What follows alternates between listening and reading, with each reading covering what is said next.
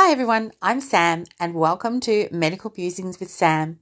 Thank you so much for continuing to tune in and listen to me. I so appreciate it. Today I want to share with you a really special story. It's a story that really changed my future forever.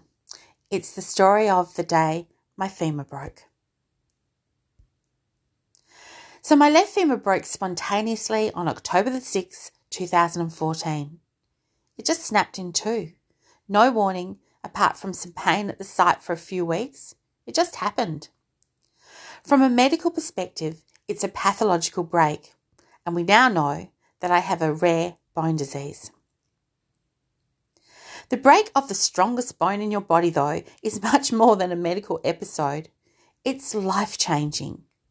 It is forever etched in your memory, and for me, it's still an ongoing nightmare as it remains broken over 6 years later.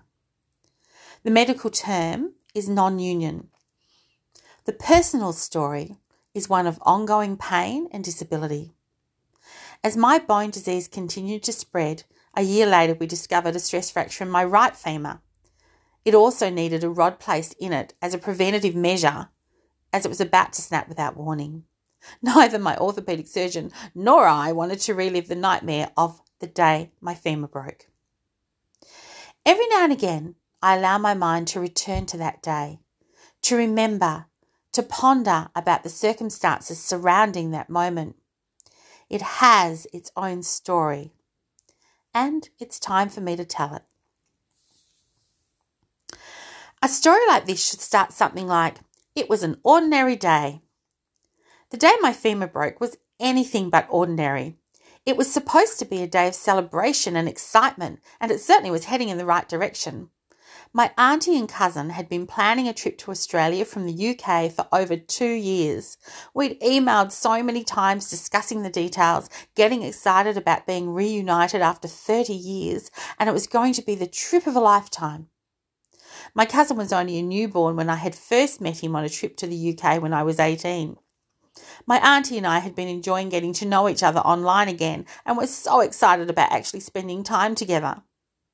Anticipation was high. Their arrival date was all booked, October the 6th, 2014. An important date, underlined in the calendar, a day I was so looking forward to. We were to pick them up from the airport at 1:30 a.m. It was going to be a struggle for me at that time of the day with my stoma and rheumatoid arthritis. I also had a really sore leg, which had just been diagnosed as muscular pain as an x-ray taken the week before was supposedly clear. I was determined to get there to greet them. I was using a walking stick as I had a few weeks prior been diagnosed with a stress fracture in my left foot, but I had no idea what was to eventuate in the coming hours. We made it to the airport and the reunion was wonderful as we greeted each other in the arrival lounge of the Brisbane International Terminal. We'd had the perfect trip driving into the airport at that time of night, so we were able to quickly return home as well. I'd prepared a light supper. We sat around the table eating and talking. So much to talk about, so much to share. Conversation flowed so easily. They were family, and both my husband and I felt like we'd always known them and they'd always been a part of our lives. Before we knew it, the clock chimed 4 a.m. and we decided it was probably best if we tried to get a few hours sleep. Oh, how nice to climb into bed. My leg was really hurting even as I lay there, but it was muscular pain, so I was told. So I just hoped the painkillers would kick in and some sleep would help restore some energy. We'd been up for 20 hours, way too long for someone with a chronic disease. I was so proud of myself, though, for managing to hold it all together and for meeting them at the airport. I closed my eyes to see if sleep would come, but the birds outside were so loud. I can still hear them now as I think back. It was quite unnerving. The sound just was different. I couldn't put my finger on why. I hear them every morning and their song is usually beautiful. It was almost as if they could sense something wasn't quite right. 9 a.m. I could hear some rustling downstairs and thought it might be my auntie. We all expected my cousin to sleep late. My husband and I went downstairs and joined my auntie for breakfast on the back deck. It was a beautiful morning, and we chatted away about the week ahead and what they might like to do. The excitement continued to build, despite our tiredness. About 10 a.m, my cousin joined us, much to our surprise. Poor guy looked so jet-lagged. Coffee needed, lots of it. My auntie and I decided that we should get out of our PJs and get dressed for the day. No point trying to get any more sleep at this stage. I remember my auntie saying, "This is going to be the longest Monday ever." If only we had known how true those words were going to be. I walked upstairs and I was just about to open my bedroom door when I felt a snap. My leg was like jelly, and I don't know how I knew, but I knew my leg had broken. I can't recall pain at that point. I remained standing on my right leg with my left leg off the floor. I called out rather loudly and definitely for my husband. My specific words were, "My leg has broken." My husband came running up the stairs in a flash. My auntie shot out of her bedroom and was right behind him. He said later he knew by the tone of my voice I was definitely in trouble. Would you believe my auntie was a registered nurse in the UK and had just retired? What a blessing to have her there, just at that moment, for such a time as this. She talked to my husband through what to do. They somehow managed to lay me on my side on the bedroom floor, placed a pillow between my legs and under my head. You know, I can't remember feeling any pain at that point. The shock must have just taken over. I didn't feel sick. I didn't faint. I just organised. That is so me. I was crying, but not for me. I was crying because I felt like I was ruining my auntie and cousin's holiday. I just kept saying, "I am so sorry. I am so sorry." Everyone was telling me, "It's all right. It's not your fault." But I felt so bad for them. I could hear my husband downstairs arguing with the ambulance 000 operator. He was trying to get them to understand I had actually broken my leg, and no, there hadn't been a trauma to cause it. It had just happened. We now know it is such a rare occurrence the operator hadn't heard of it happening. Even the first set of paramedics who attended me couldn't believe it was possible. They thought it might be a ruptured tendon. I was seriously hoping it was only a ruptured tendon at this stage. I remember the paramedics trying to work out how to get me past a piece of furniture on our landing. They were discussing dragging me past it. I quickly yelled out to my husband and cousin to please move the cabinet. There was no way anyone was going to try to drag me past anything with a broken leg. I can't believe I was still able to organise, up until that point anyway, soon after the painkillers started knocking me out. They eventually got me downstairs and outside using a chair stretcher. I can't really remember a lot of that. I half remember being taken down the stairs, but not the entire trip. As they tried to move me onto the ambulance stretcher, they actually saw the bone slide outwards. There was no doubt my femur had snapped in two. I let out a blood-curdling scream. This was pain, and I remember it like it was yesterday. The first set of paramedics panicked and called a trauma ambulance. We had 2 ambulances in our driveway at this stage, all providing a wonderful show for our neighbours, who were now lining the street wondering who had been murdered. I must just pause and fill in one part of the story.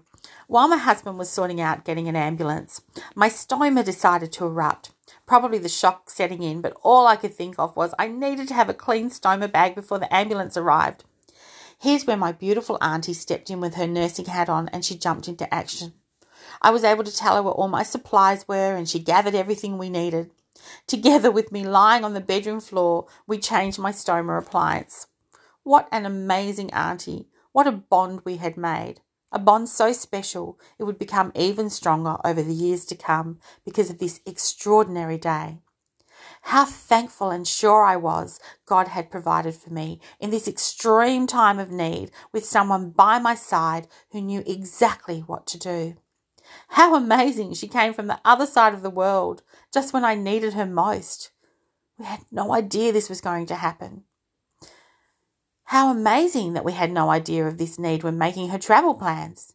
How could I not see God's hand at work, caring for my needs in advance? Needs I didn't even know I had. So let's go back to the main event. Once the paramedics decided I could be stabilised with my legs bound together, we finally set off for hospital in the ambulance.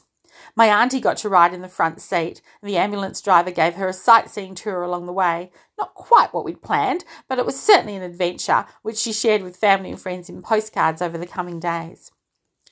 The rest of the day was spent in emergency department and the x-ray department. I remember being in a world of pain as I was moved in directions my leg just couldn't cope with to get the right x-ray image. The young radiologist couldn't find anything to begin with. She was so lovely though, and she was being so careful with my leg. She was focusing the images on the femoral neck, as that was the usual place for a non-trauma femur fracture. However, that wasn't where mine was. I could tell she was getting concerned as x-ray after x-ray wasn't showing anything. She eventually asked me where the pain was the most intense. With so many painkillers on board, my memory of the intense pain was waning already. But I remember explaining it was the middle of my thigh and my knee was hurting. That was the key. She positioned me for the next x-ray image and ran to take the shot. Within seconds, she returned to my bedside, and I'll always remember her words. "You are definitely in the right place. We will look after you. I'm so glad you told me about the knee pain." Oh, I was so relieved. I quickly asked had she found the break. She replied with a mixed look of relief, horror and sadness that she had indeed found it. Finally, I got to my ward at 7:30 p.m. The worst was yet to come. 5 nurses were organised to move me from the ER bed to my room bed. Oh, the pain. They shut the door of my room and gave me a pillow to put over my face to try to dull down the sound of my scream. They knew there was no way I wasn't going to be able to scream. It just wasn't a scream you could control. The pain was so awful. They finally managed to get my leg in traction, where I stayed for 24 hours before surgery the following evening. While it was horrific, once it was placed into traction, the relief was fantastic. The nurses in my room felt so sick. As they'd moved me, they'd seen the bone move sideways and push against my skin. They were just so lovely and so concerned. They wanted to know immediately what I wanted. I could have anything I wanted to eat, anything I wanted to drink. Just tell them what I wanted. The first thing I asked for was a cup of tea. What else? I'm an Aussie, but I was born in the UK, and we all know tea fixes everything. It was the best cuppa ever. I was finally alone in my room. I had time to reflect. What a day. So many disappointments, but so many blessings. We don't know how we could have coped had my auntie not been with us. Such a long way to come to be there to help her niece in her hour of need, but we felt that sense of us all being in the right place at the right time. I was so grateful my leg broke at home and not at the airport. Imagine that. I was so grateful for my loving husband, so grateful for the hospital staff who knew me well from previous stays and made me feel like I was in good hands. I didn't know what the future would hold, but I felt a sense of peace. God had looked after me all day, and he would take care of me in the coming days, weeks, months, and as it turns out, years as well. I was so aware my life was changing, so aware I had an unknown journey ahead of me. But at that moment, alone in my room, I closed my eyes and breathed. I was so relieved. The 6th of October, 2014, the day my femur broke, was about to end.